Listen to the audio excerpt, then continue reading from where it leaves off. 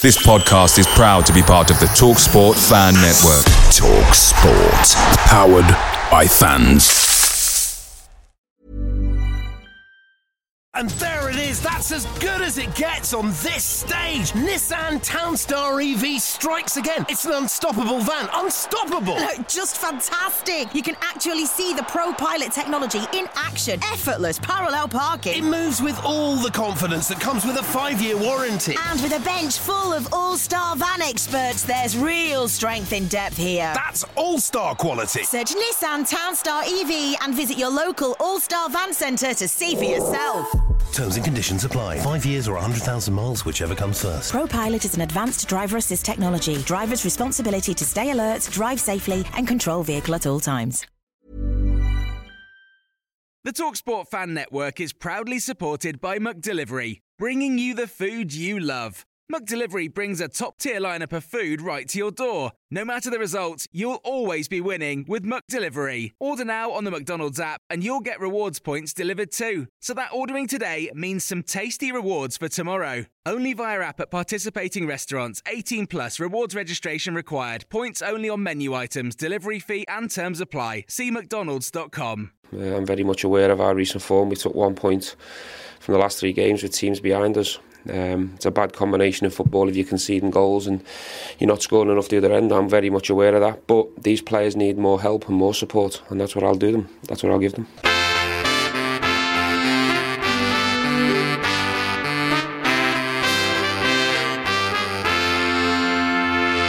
Welcome to the My Old Man Said podcast, your favourite Olympic curling podcast.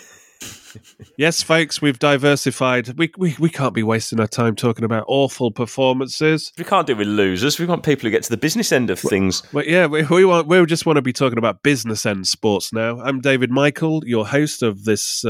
We should just call the podcast Business End Sports or something. The business end. That's quite a good name for a podcast. Focus on whatever's at the business end in sport that particular week. Anyway, joining me on the on the business end is Mr. Chris Budd and Mr. Phil Shaw. Welcome, gentlemen. Hello, sir. How are you? Hello. I've still got my fucking cold, so apologies for my nasal tones. Very frustrating, but the wind on the Holt End did not really help, and it was freezing. You looked... Coldest it's been all season by a mile. You looked at the temperature and it's like 7-8 degrees, so I dressed accordingly. I didn't have, wasn't going big coat crazy, and that chilly wind left over from that storm, which didn't really, from my experience, didn't really see much of it. So I had to go on social media and watch people tackling it across the country, especially in London. They were the funnier videos. Carnage in London, it's always fun. Like the O2 getting ripped to bits, literally. Well, no, more like... People getting blown over in Croydon, that was quite good. Spurs Stadium doing a Mexican wave by itself.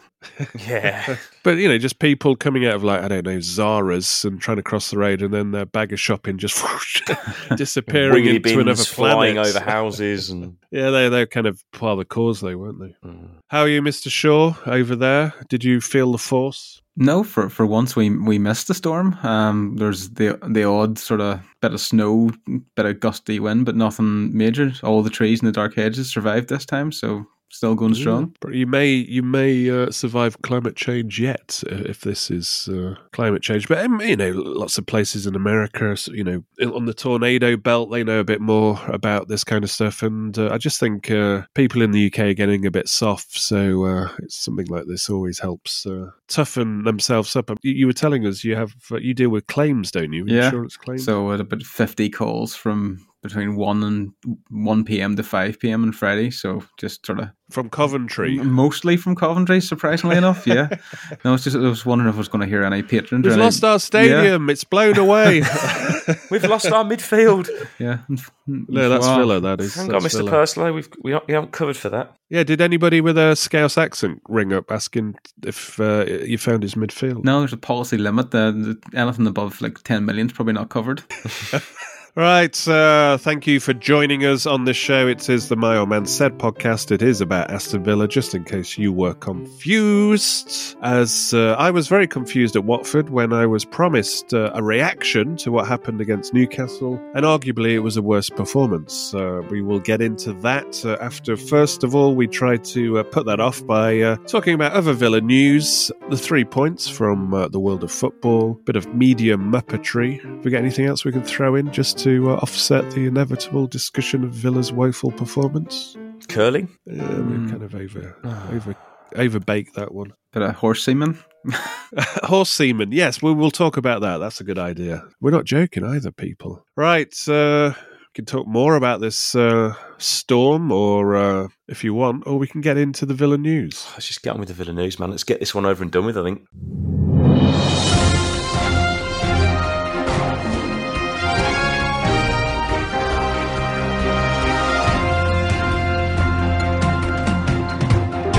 Right, we those two elusive fixtures that were postponed due to the COVID outbreaks earlier, well, at the end of last year, weren't they? The Burnley one's still a mystery, but the trip to Leeds has been rearranged from December to Thursday, the 10th of March, 7:45 kickoff.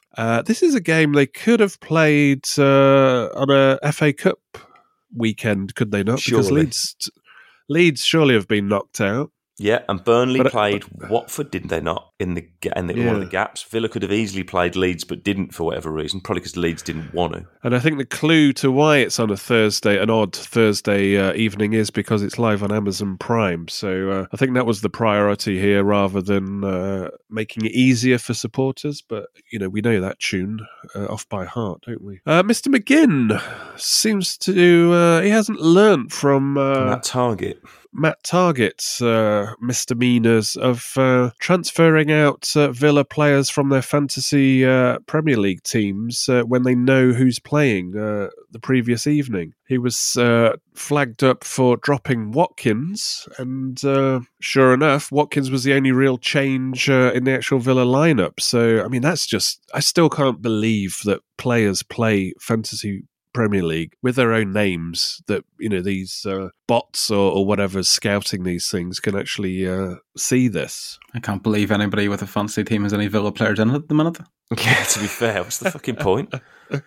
I mean, he's in the Villa team. He should know it's foolish to have one of them in there. But yeah, it's just like, once bitten, twice shy, but obviously not here. They're so dumb. And, you start to piece things together. Well, no wonder they're not any good at the moment, because they're probably too dumb to process bloody tactical changes and formations. But anyway, we'll get on to that later on. Meanwhile, Mr. Barry, Mr. Archer, you will probably see them playing in a Villa shirt soon if the first 11 continue. Louis Barry and Cameron Archer both scored for their respective teams, Swindon and Preston. So progress there.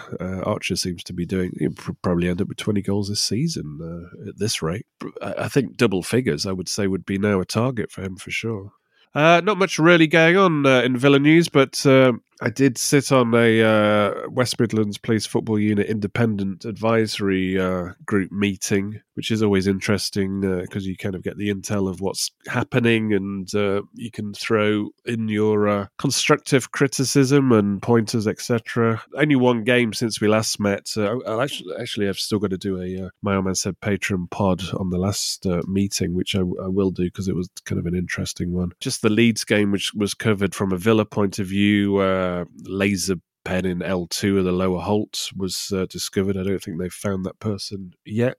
So if you're listening, probably not bring it to future games, because they've obviously got their eye on you. The referee found a coin on the pitch near where the Leeds supporters were. There was 7 ejections, mostly Leeds, and I think there was 1 arrest in that game. Right, let's crack on with a little bit of media muppetry in Media Muppets.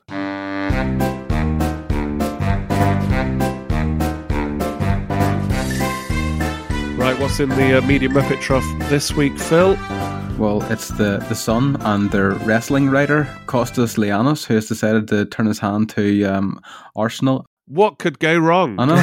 He has said that Arsenal have been proven right in their decision to let Emiliano Martinez go and bring in Aaron Ramsdale. So I'm sorry, what was it a straight choice? Did Arsenal use the 20 million that Villa paid for Martinez to buy Ramsdale? No, it was this they realised they'd messed up so badly and they had to go and spend 30 million in Ramsdale. 30 million, yeah, let's repeat that. 30 million on Ramsdale. Laughable. I mean, Martinez was sold because they chose Bernd Leno as the number one keeper, and that went so badly they had to splash of cash in Ramsdale. More to the point, there's been a whole season between events, and in that season Martinez has won the Copa America and gone unbeaten with his national side. Ramsdale has played once in that period for England, a 10-0 game against San Marino, which any of us three could have played and still not conceded a goal, so... Yeah, it's just pure clickbait as well. I mean, the fact that there's over a season between events, it's like saying what Villa were right to sell Gary Cahill all those seasons ago because they spent 25 million on Tyrone Mings and he had a better season than him last season. I mean, it's just when there's... Oh, hang on a minute. You know the catchphrase of this podcast. Why did we sell Gary Cahill? That is the... I'm going to get that on a fucking t-shirt. Why did we sell Gary Cahill? You've just triggered me again to ask that question. That's why I put it in. I was thinking of all the Villa, players down the line because they're like, why did we sell David Platt? Why did we sell all these players? And it was like, no, I'll throw Cahill in there just because he's still playing. Yeah, thanks for that. Right, on to the 3 points. Finally, some good news. From Bury's point of view, anyway. Fans have completed a deal to buy back their old ground at Gig Lane and to trade going forward as Bury FC. Shout out to fan groups established 1885 and Forever Bury, who have satisfied administrators of the twice former FA Cup winners. I mean, this is something that needs underlining. Bury's not just some tin pot town. They've actually got silverware to their name. They obviously went into administration 15 months ago and were expelled from the English Football League. They should be up and running in time for the 2022-23 season. They've also had a government-run community scheme to. They've had £1 million from that to help buy the ground as well. So, good luck. So we wish them luck in their Phoenix status. Point number 2. The English Football League and Women's Super League are aiming to bring in a VAR light system at a low-cost alternative to the video referees used in the Premier League. So what's the main difference here? No using the lines for offside. The VAR referee sits in the stands with a laptop and there's an iPad at the side of the pitch. Right. So this is a lot lighter than the setup, Stockley Park, etc. I mean, sounds great. Against Watford again, that first decision, straight away you're like waiting and waiting and waiting and waiting and waiting and waiting. It's almost like dial-up internet or whatever they're using. But yes, this is a lot lighter. You have the actual person, the VAR referee, sitting in the stands using a laptop and pitch-side monitor is replaced with an iPad for the ref, and they're doing away with the offside lines as well. Yeah, just sounds good. It sounds like what VAR should be. I mean, sounds leaner and meaner, doesn't it? It sounds brilliant. I mean, the only thing is, I hope the VAR referee sitting in the stands has got like a sort of enclosed area to just some of the decisions they might make. But the good bit about it is they say the camera array can be installed in 45 minutes. So they can just go and stick up 4 or 8, I think the options are, of possible cameras sort of tripods, and that's them good to go. So it could fit in the lower leagues. Point number 3, Thomas Muller, the infamous German centre-forward who we like the Muller mentality. Mm-hmm. It's a winning mentality, and it's something that Villa need to get it syringed up their ass ASAP. Because we're in trouble. We're in freefall. I think if you read on here, it's going to cost about 170 quid a dose to get it done. It's a bargain, that. Him and his wife, Lisa, have been accused of animal cruelty by PETA after selling frozen horse semen. I told you we'd get frozen horse semen into this podcast. The German international has been accused by PETA of unnatural sex acts in their sale of frozen horse semen.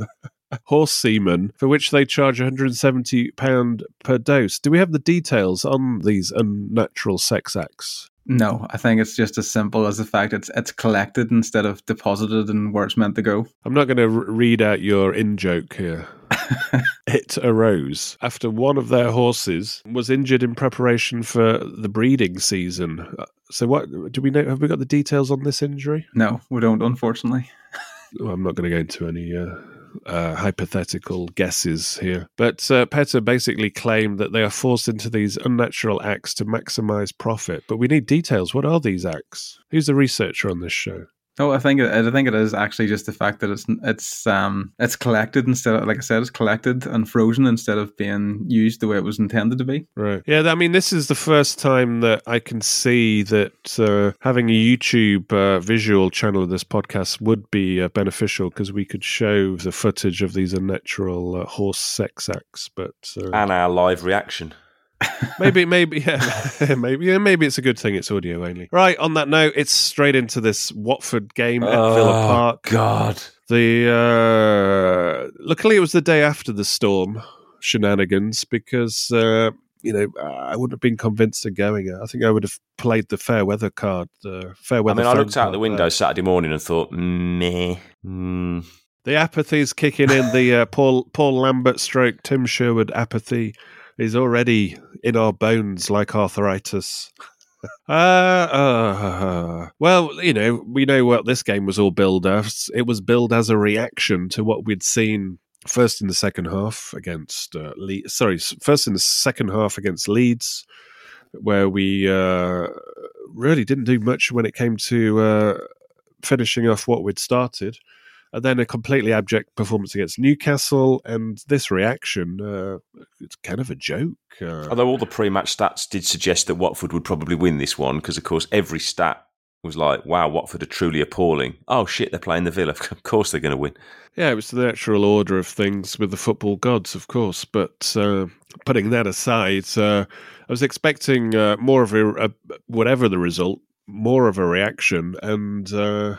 First half, we were okay. I can't remember Foster making the save. Let's start with that. We had one shot on target. We had 20 shots. Sounds great. But one shot on target, and I can't remember Foster being troubled. No. Apart from a few whizzing over his head over the bar. Yeah, and the Ings one, and hits the post, which would I think was offside anyway. I can't think of real key moments, but probably the opening moment that I think most people in the ground thought that was a penalty. I was in the Hope, so we're a pitch length away. We had a quick look on the old Sky. And they had the replays in the ground, which Villa seemed to be having a sneaky, attitude of doing, which I quite like. Put it on the big screen just to undermine the ref. Well done. Yeah, because the club, between me and you, aren't happy about some of these VAR decisions over the course of the last couple of seasons. So when I saw them starting to play replays of these incidents, repeated replays of these incidents, you're thinking they're doing this on purpose because they're getting fucking pissed off. No, well, just going back to the penalty, it was, when you were looking at it, it was one of those ones that if it had been given, there's no way VAR was going to overturn it, because the Watford player, his upper body bundled into Ings clumsily enough to make him go over, and then, like, in the act of Ings going over, the ball has maybe flicked off the Watford player's foot at the end of it. You just have to ask yourself, Ings in that position, he's just waiting to do something, to put the ball across the box or have a shot. There's no reason for him to go down at all. So law of averages, you're thinking to yourself, if the referee was sort of up to speed in the game and looking at there, he's going like, there's no way he's going to go down for no reason there. So something has happened. Because my reaction was, if he was in a red shirt, he'd have a penalty though. Yeah. Fill in the team who would potentially be in that red shirt. But there was a lot of a grievance. But you thought it's early days. I don't think it's going to really affect this game. But that was probably the game over from there. I thought, to be fair, in our debate, I thought we played some okay football first half. We kind of puffed and puffed a bit, some nice interplay. We didn't make enough chances. I don't think as you said, we didn't work the goalkeeper enough. I think the best passage of football was actually Watford on the counter-attack with the big, the kind of the breakaway chance they had where Martinez makes a big save. And that's kind of, you thought, well, that'll wake Villa up a little bit more, because I thought Villa had been sort of neat and tidy without getting up ahead of steam. But at half-time, you thought, all right, fair enough, 0-0, but we can push on here, and then push on. We did not. What was happening was other teams, they know that if they press us when we've got the ball at the back, that just we look like a a lost cause, and the ball ends up Mings' feet, and there's no options. But Watford they weren't that tight on that. They let us have it, and so we could feed it into Louise, and we could get things going. But what they were doing was their three midfielders were, when they were defending, they were forming a shield in front of their back four, and they were coming in tight. They were very close to each other, because it was their Roy Hodgson, basically, his counter to Buendia and Coutinho kind of buzzing around that kind of area. So they completely closed that down. So I said to you at halftime, in our little halftime chat, I said, I think he's got to be proactive at halftime. He's got to bring, literally bring on Bailey, or let's, get more out on the wings and stretch them out, because it's almost like they've got a midfield force field in front of the defence that's blocking all that space and really restricting the potential effectiveness of Coutinho. And then when they broke, they had width. Those three midfielders completely spread out, left, right, and they attack with width, and it was quite interesting to watch it. And it was it's pretty very well drilled and very effective, and they're quite a athletic team. Well, they're strong, to a man. They're quick, to a man. Yeah. So if they've got a well built system, then they've always got a chance, I think. And there was no reaction really from Gerrard to it. Well, we spent 90 minutes trying to thread the ball through the eye of a fucking needle. It was like, if we didn't score the perfect goal, we weren't going to score. Oh, and then you've Roy Hodgson in charge of Watford. He'll just flick up the old playbook. Oh, this reminds me of an Inter Milan match in 1990, whatever. Yeah, we'll just this is why does it? Yeah, I've seen better teams do this much better than Villa. Oh, this is easy. Exactly. Yeah, this is the tactic we'll use. I mean, Newcastle used an inferior version of last week. Where do you see the Watford version of this tactic? This will be even easier. So, and it was. It was blatantly obvious to me what they were doing to stop Coutinho and Buendia, because Villa do play through the middle, and they are more narrow, and anything from the width is basically from the fullbacks, isn't it? And those two guys are not really in form at the moment. Not really. Deliveries. Digne bombs on, he gets involved. Cash is having a pretty torrid time, to be honest, when he crosses the halfway line at the moment, and looks devoid of confidence. And I think Watford have kind of said, well, all right, we'll just let their wide men have the ball, because they ain't going to beat our man. You don't back them to beat their man. And if on the very unlikely event that they toss a ball into the box, we're more than likely to win it. And if we don't win it, we'll just go down with a head injury.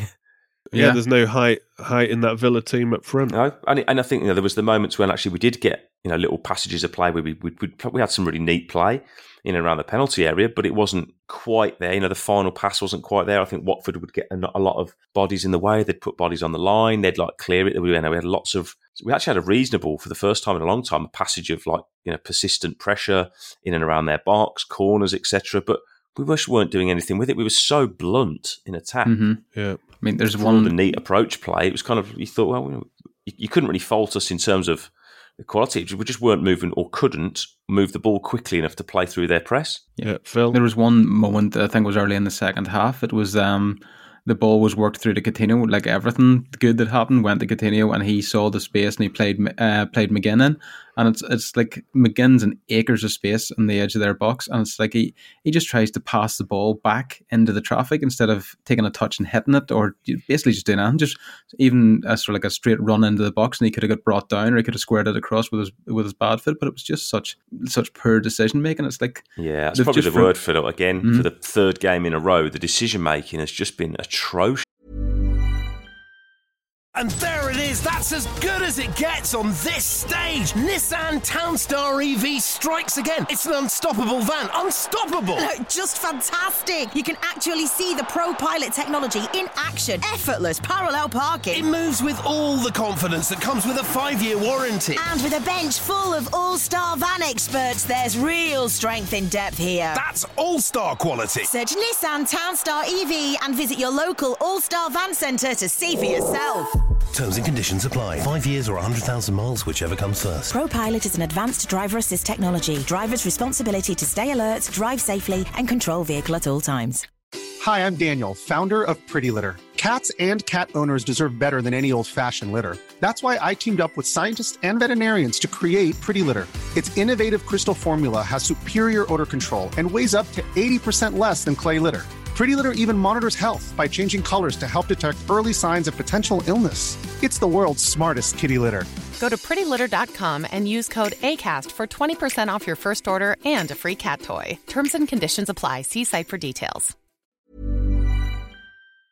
Picture the scene. All of your mates around, you've got your McNugget share boxes ready to go. Partner this with your team playing champagne football. Perfect. Order McDelivery now on the McDonald's app. There's nothing quite like a McDelivery. At participating restaurants, 18 plus, serving times, delivery fee and terms apply. See mcdonalds.com.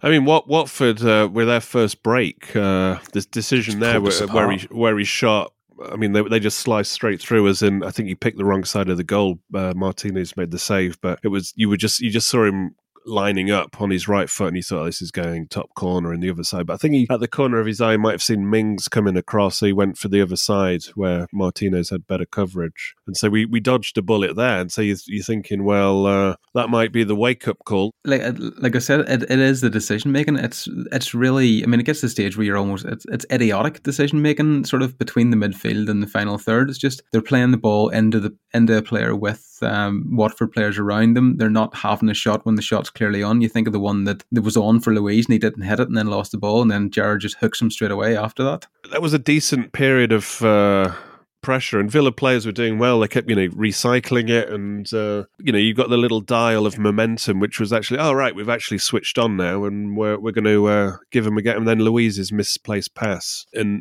just deflation on the Holt, and then within a couple of minutes, Gerrard hooked him. Yeah, and rightly so. It's just like, I think my patience is running thin on him as well. Yeah, so I mean, the decision to replace Luiz, the player, was correct, but the decision to replace a midfielder probably wasn't correct, because you can look back and it was almost suicidal. I mean, the midfield was already getting out-muscled and overrun, and then you just take one out of it. When Watkins came on, I did think, he's kind of throwing caution to the wind here, but I think maybe he's just impatient with what's happening here. But then you did think, well, actually, we have, every time anybody's attacked us on the counter in recent history, we've looked very vulnerable, and suddenly the supposed shield of the defence is now gone.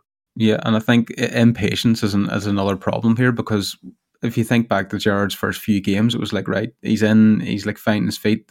He needs to hit the ground running, but nobody was expecting that too much. So like a draw in this first couple of games would have been all right. So Villa played very much like that, and it's like, right, now there's the time in the match where we can maybe take a chance, like the last 10 minutes against Brighton, where they were protecting the lead against Palace and they were doing well. Whenever it's like Villa have to force it, it's like, right, a draw is not enough, we need to win. It's almost like there is an element of desperation creeping in now. Yeah, I always remember Martin O'Neill, where we were very good away from home and would win games just because we had pace on the counter. And, we had pace and power, didn't you? You had Carew, Gabby, Ashley Young, etc. And we were decent in defence, so we could invite teams on and then get them. But at home, we were next to useless in terms of breaking teams down, and we really struggled to rack up wins at home. In fact, we were winning more away from home than we were at home. And we haven't really got an identity of what we do here, because, I just explained what Watford did as to how they, put those three midfielders, they came back really tight to close down all the space and create a barrier. And then they've obviously got the athleticism and speed on the counter, but we haven't got that. How do we defend? We haven't really got almost like blue-collar midfielders who would tuck in and do that defensive job. It's like left to kind of Luiz to ghost about, and apart from that, you got McGinn getting stuck in, but it's not really kind of well organised. It's almost like it's ad hoc. And as you said with McGinn, the one who's there who's having to do a lot of the dirty work, I mean, the amount of times he was taking the ball off the centre-backs deep, and Ramsey was coming so deep to pick the ball up as well. That's not where you want them. You see where McGinn plays for Scotland and how effective he is. He's when I've sort of used the analogy with McGinn. He's like a grenade. He's not a subtle, like classy, silky, ball-playing, let's run the game type midfielder. He's like a grenade. You pull the pin and you throw it at the opposition and just let him cause damage. He's a blunt instrument. You've got to get him in a period of the field where he can hurt the opposition. Otherwise, if he's just playing deep, he's not controlling enough. Yeah, the last thing you want's a grenade in your own half, and that's exactly what happens. Because you don't quite know. Yeah, you don't quite. It was like we dropped the grenade, and then of course, I think the decision to take Luiz off for Watkins, while it was brave, everyone's kind of going, right, okay, hang on a minute, what are we doing here? And then everyone's sort of looking, especially from where I sit in the upper Holt, you're looking down and you're trying to work out what the shape is, and it almost looked like a diamond, but it was a bit confusing. He thought, hang on a minute, is McGinn playing at the bottom of a diamond now? But you're still narrow. He thought, I don't quite get what we're trying to do here, other than he's trying to go for it. And then, of course, then you hook Buendia as well for Bailey. And we've had some games, certainly in the early Gerrard games, I think we said we did a pod, it was the first 4 games, we thought each time the subs have come on, they've impacted the games and he's made his decisions flawlessly. Now we've sort of seen the other side of the coin in recent weeks where the subs have just, I don't know what you'd call it, they've absolutely hamstrung us. Mm-hmm. I mean, McGinn's an interesting one because he is... He's like it's good to watch him because he's like an entertainer almost for the crowd because of his effort. And you can't not like him, can you? Because of that? Yeah, he's very likable, but it's like, it's in the overall picture, does he actually give that midfield what we really need, which is kind of a bit of organisation and control, because he is a bit ad hoc in what he does. Some of his passing in the second half was atrocious. I mean, sometimes that's for the better, but a lot of the times it does... compromise what we're trying to do here. Yeah, because it exposes his limitations. Whenever he's playing deeper, your passing has to be good. I mean, it doesn't even have to be good. It has to be excellent. Because you're cutting through the lines with those passes. You can't make a mistake. And some of the ones McGinn was hitting straight out, or it was over hitting it, or his passing's not good enough there. When he's further up the pitch, and like you said, he's like a grenade and he's bouncing off defenders, and he's breaking and making a loose ball that other people can make advantage of. That's perfect position for him. But when he's deep, he can't do it. By the way, folks, I don't believe that Manchester United are going to swoop in and pay like 50 million for McGinn for all the reasons that we actually say. And we've got I love meatball badges on. They don't. They're a bit more rational, I would say. Anybody who was going to buy him, that nobody's dropping that much money, but he can be an asset, and that's the issue here. Luiz, I'm looking at him and I'm thinking you can upgrade there, and you take away the fact he's Brazilian and he used to play for Manchester City, and suddenly you're looking at somebody who's a bit at the moment is a bit meh. I'm sorry, but with respect to him, you look at that Brazil team that he was actually playing in at that period, and it was a shit Brazil team. He was in the same Brazil team as Wesley. Correct. You think who's the deep line midfielder for Man City? For Man City and for Brazil, Fernandinho, probably the best, if not the second best in the world in that position. Luiz isn't close. Yeah. He's not even the best defensive midfielder at Villa. He's had good patches, and we've always said he's only at the moment he's only 23, but it's just something about his overall demeanour and off the pitch and whatever. I don't think I think he's more into the lifestyle than he is in the actual focus of being the best footballer he possibly can. But also maybe a lot of it's not at his feet, because I don't think it's the style of player that we need in that position. No. We need somebody a bit more blue collar and practical, I think. Yeah, like in Nakamba, it's very easy to slate Nakamba in the past, but actually in those early games when Gerrard first came in, you saw what Nakamba can do when you give him a very simple, defined role and you actually limit what he's meant to do. I don't need you to cross the halfway line and control our attacking play, especially with the players we've got now. When you add Coutinho, a fully fit Buendia, and a very emerging Jacob Ramsey to the mix, you almost say to him, you just sit in the centre circle. You let McGinn be 10 yards in front of you and you let your front four go and win us the game. I don't need you to do that. You just be really, really disciplined, and that would balance the team, and it would free up, McGinn to give us that energy further up the field. It would allow, Ramsey to not be taking the ball off the centre-backs, which I don't want to see him do unless he really has to. Luckily, he can carry the ball well in his defence, so every now and then it's okay, but we just look so unbalanced. I noticed Villa Twitter's favourite pundit has been suggesting that Buendia should be dropped. Oh, God. But I think Buendia it's the rest of the season. One use of it is to actually get Buendia down pat as our kind of superstar midfielder who makes things happen. Just in case Philippe Coutinho doesn't have a future beyond this season, but also, there's an investment in that player, and we need to get him down as the, the kind of beating heart of that midfield in terms of its creative capacity. Well, you need to get to a point with him where you trust him, because it's exactly what we lacked it at Newcastle. We lacked it in the second half against Leeds, was that guy, and we've spoke about it so many bloody times in the Championship and in the Premier League, is that guy that used to be Grealish. It's the, give me the ball, I'm going to go and win us the game today. I looked at that second half and you thought, right, you've got that front three who are all capable. You've got, in theory, 2 strikers on the field, and you've got McGinn. Who's taking the responsibility today? Who's the guy who's saying, actually, I'm going to win the game today? And I'm looking at it going, I'm not seeing this. You've got talented players They're playing on within paper, their shell, aren't they? Talented players on paper talented players that sound good when they're coming in for this amount of money and that amount of money, and and also there's a lot of players who've done it before. But as you said, in the game against Newcastle, in the game here against Watford, in that second half against Leeds, there's nobody taking responsibility. There's nobody really leading, but there's nobody. This is the thing that frustrated me. Go back to the Grealish time when he never took free kicks, and we mentioned it on the podcast. And then a couple of days later, he was, on his Instagram, he had clips of him practicing taking free kicks. But I want my Coutinhos and Buendias to be taking the free kicks. I want the maestros to be, orchestrating free kicks. Yeah, when you've got a free kick on the edge of the box, and you've got Luca Digne, like off centre, perfect spot for a right footer, and you've got Philippe Coutinho, who's probably one of the in the last and he can hit it 10 years in the Premier League, probably one of the best strikers of a ball. You think, hang on a minute. Come on, yeah, Phil. I mean, I saw what they were doing. They were trying to make out that it was going to be a right footer taking it, and he just kind of nipped in with his little left foot to try to do something. But I respect to Newcastle. Just play the percentages. Get somebody who can fucking hammer it and just hit it on target. Make the goalie make a save. Because you never know what you can get, when you're picking up the pieces and all those other fucking cliches. Villa trying to be too fancy. Just let one of these guys become the leader on free kicks. It's almost exactly like Smith, isn't it? It's like almost too much information, too many ideas, too many options, almost. Too much fucking about. I'm starting to step back and try and see the bigger picture here and think to myself, well, what are they doing? These players that they're buying, why are they buying them? Is there any sort of psychological profiling being done on them? Are these leaders, are these players that you want in the trenches if the going does get a bit tough? Because you need a few of them in every squad. You're not even in the first team. You need a few of them in the squad, and you're just looking at yourself and you're thinking, Sanson, yes, nice touches and everything else, but clearly nobody trusts him, or else he would be on the pitch. Louise, the same, nice touches and everything else, but he's not getting stuck in.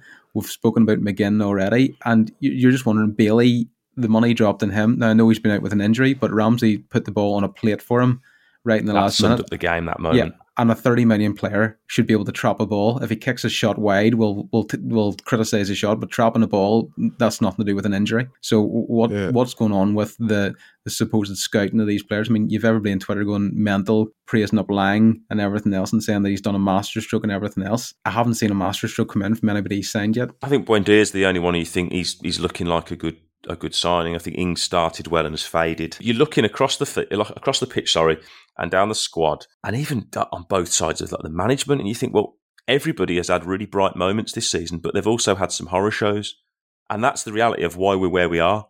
On paper, do we have a top 10, potentially top 8 squad? Yes, but that doesn't count for shit if you can't get any consistency. We're on the whatever date we're looking at. You're sort of mid-February, and have we put in a 90-minute consistent performance? The only one you thought where we came close to it was probably a 1-0 win at Old Trafford, which in the end was a little bit sort of smash and grabby with a missed last-minute penalty, but we earned our luck that day. But we've had little 20-minute periods here and there, but I'm still yet to see us control a 90-minute game of football. I can happily write off this season because there's been a lot of mitigating circumstances in terms of getting a momentum going, and obviously there's been a change of management. But I want to see, as I keep saying, I want to see performances that actually allude to us being a force next season. Yeah, agreed. And with the quality of players that we've got, you would think that we're only a couple of pieces here and there away from actually being a team that legitimately would be talked about in terms of challenging for Europe, and we can actually boldly say, the players and the management and the owners have been saying we've been going for Europe the last couple of seasons,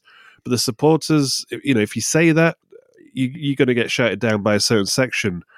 But I was hoping that this end of this season, we would get to the point where we started next season, and as a fan base, you're thinking, right, we're going to crack on here, and we're going to be a force to, to be dealt with. I do wonder if the players are really struggling with that expectation. They just can't hack the expectation. Well, they should be able to, because you've got Martinez has just won the Copa America. Well, I think he can. Mings has played for England. Lucas Digne's played for France at the top level. And, you've got Danny Ings, and Coutinho's no schmuck, obviously. And Ashley Young's experience, and he's won, league titles, etc. And, the other players like, Watkins, they're in and around international squads. I mean, okay, but probably while the lockdown was on, but I don't know. I think there should be enough there to get you. Maybe we got rose tinted glasses, because you looked at that Watford team today, and they never looked troubled by what we were trying they to they were physical. Mm-hmm. They were physical. They had a plan and they stuck to it and they executed their plan well. We have a plan and we don't execute it well. And it's happened a few too many times that you can see what we're kind of maybe trying to do. And I only say maybe because I don't think it's that clear a plan. And this is what will get the fan base irate, is if they don't see the potential of what can happen next season. Yeah. And you think, we're actually not going anywhere. We were promised continuous improvement. And actually, we're starting to corrode away here. And after all the shit that we've gone through as a fan base over the last decade, that you're kind of hoping that you're going to be cut a break, and that's going to lead to a bit of frustration. This is why the fans, I think, not just necessarily Twitter, etc., but the fans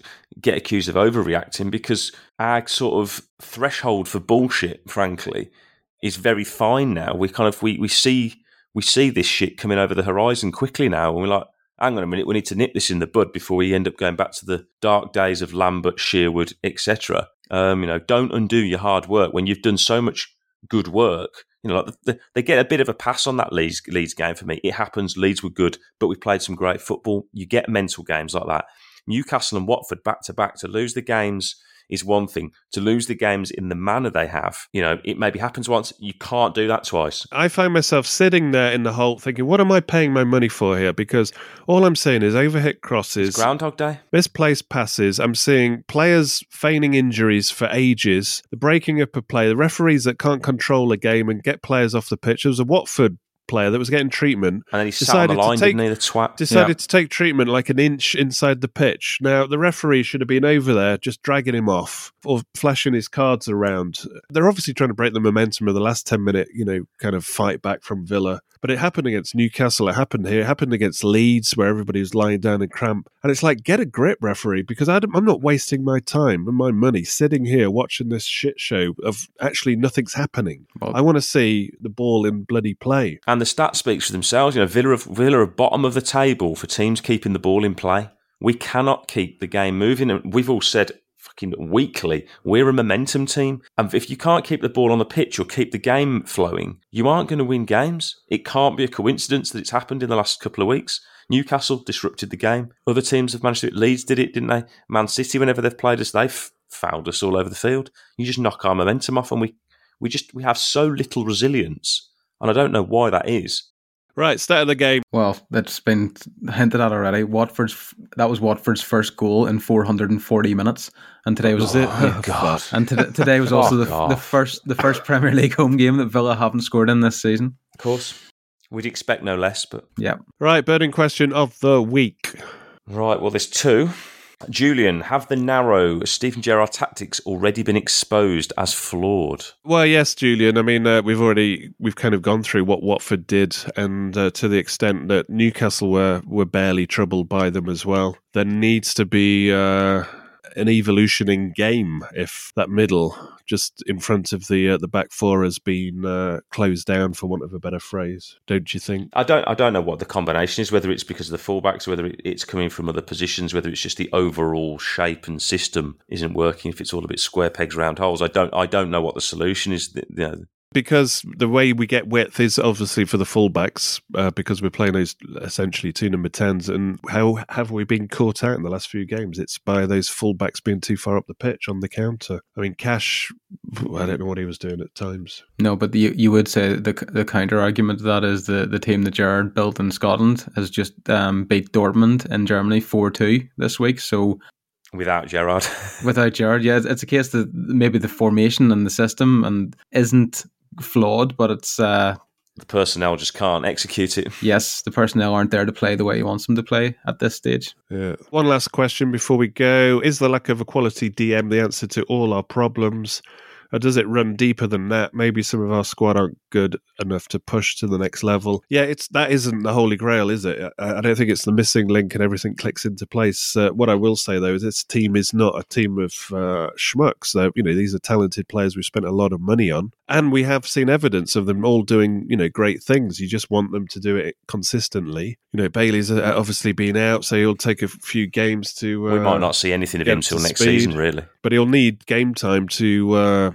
get in. Buendia probably needs more games, as I said. This second half of the season's main purpose is to set up next season, but they've got to show something. They can't just be waiting around, because this team's not going to hit the ground running next season unless they've actually got some self-belief from what's happened in these final games of the season. I don't subscribe to the fact that our squad isn't good enough. I think it's as good as it's been in the last decade or so. Just a couple of players, almost, like the DM is more. I mean, people are saying, "Oh, 50 million Leicester, blah blah blah." It's not like throwing a shitload of money at that position. It's just finding the right person. Correct. Just getting the right player to fit in, and that could be at any price point, really. I mean, look at what we did with McGinn. Look at what Leicester paid for Kante a few years ago. The midfielder, finding the right people. Yeah, the midfielder I'm thinking about, the word I would use to describe him is unambitious, because you've enough ambitious players as far as getting forward in that Villa team. You want a player Probably that actually... too many. You want a player that enjoys playing in the centre circle. He doesn't really leave it that much. Yeah, I mean, I remember speaking to Steve Round, and they were still looking for that kind of player for the Villa midfield, then, when he was building the Villa engine. And I said, would you be looking for somebody like a Kevin Richardson? And he said, yeah, that's probably exactly the kind of player that would really benefit Villa at that time. And I think this time as well. Somebody who's steady, super disciplined, but is very good at linking up play as well. Just the simple passes. Keeps the clock ticking. Just like Man United had Roy Keane. Also, he's a bit more physical, I would say, than Kevin Richardson. But Richardson could mix it. But yeah, he could mix it, but he wasn't as fearsome, I don't think. Because he was so unassuming, you didn't even know he was there. But that was the beauty of it. Mm-hmm. Right, just want to give a quick shout out. Somebody I forgot to shout out last week, a new My Old Man Said patron, Clive Kane. Thank you very much for signing up. Please do support us as we would give you the real verdict on Villa by becoming a My Old Man Said patron, and you'll get access to Match Club, which we will be meeting up for the Brighton game, and obviously the rescheduled Leeds games will be the next offerings. We tend to meet up for the away games most, but also it's a constant thing, 24-hour through the week anyway, in the various channels. And also you'll get access to the extra My Old Man Said podcast extra channel for patrons who get exclusive shows there. There's more coming your way this week. So please do spread the word. Oh, also you can sign up as on an annual subscription and get 15% off, which is 2 free months. So please do go to myoldmansaid.com and click on the Patreon link there for more details. If you are listening to the show on Spotify or Apple, Spotify have brought in like a rating button, so please give it a high five if you would be so kind. And click on notifications as well, because you'll get a pop-up when every new show drops, so you can listen to it straight away. So thanks for listening. Any final words, gentlemen? To quote the Alan Parsons Project, where do we go from here? There's always the women's curling final to watch, which by the time this show goes out would have been over and done with. Another wonderful stone. It is 2. Great Britain lead 10-3, and that's it. The handshakes come. It's the gold medal. Great Britain have won the Olympic title. It's been 20 years since we can say it's curling gold. Right, until we get beat by Brighton, until we play Brighton, it's goodbye from me and it's goodbye from them. Goodbye. Goodbye.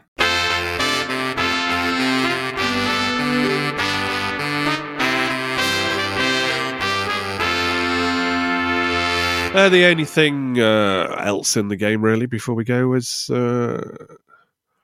Watford fans just basically telling it as it is, singing "We're winning away, how shit must you be, we're winning away." Fair. There's not much you can really add to that. And the upper Holt, the only thing they really could respond with is Elton John is fucking shit. Elton John is fucking shit. Well, he's not as shit as Villa are playing at the moment, especially his earlier albums. At least Elton John turns up and puts on a performance. Exactly, whether you like him or not. Willing to make a sacrifice. You're showing too much knowledge of Elton John there. Away days are great, but there's nothing quite like playing at home. The same goes for McDonald's. Maximise your home ground advantage with McDelivery. Order now on the McDonald's app. At participating restaurants, 18 plus, serving times, delivery fee and terms apply. See mcdonalds.com. And there it is, that's as good as it gets on this stage. Nissan Townstar EV strikes again. It's an unstoppable van, unstoppable. No, just fantastic. You can actually see the ProPilot technology in action. Effortless parallel parking. It moves with all the confidence that comes with a 5-year warranty. And with a bench full of all-star van experts, there's real strength in depth here. That's all-star quality. Search Nissan Townstar EV and visit your local all-star van centre to see for yourself. Terms and conditions apply. 5 years or 100,000 miles, whichever comes first. ProPilot is an advanced driver assist technology. Driver's responsibility to stay alert, drive safely, and control vehicle at all times. This podcast is proud to be part of the TalkSport Fan Network. TalkSport.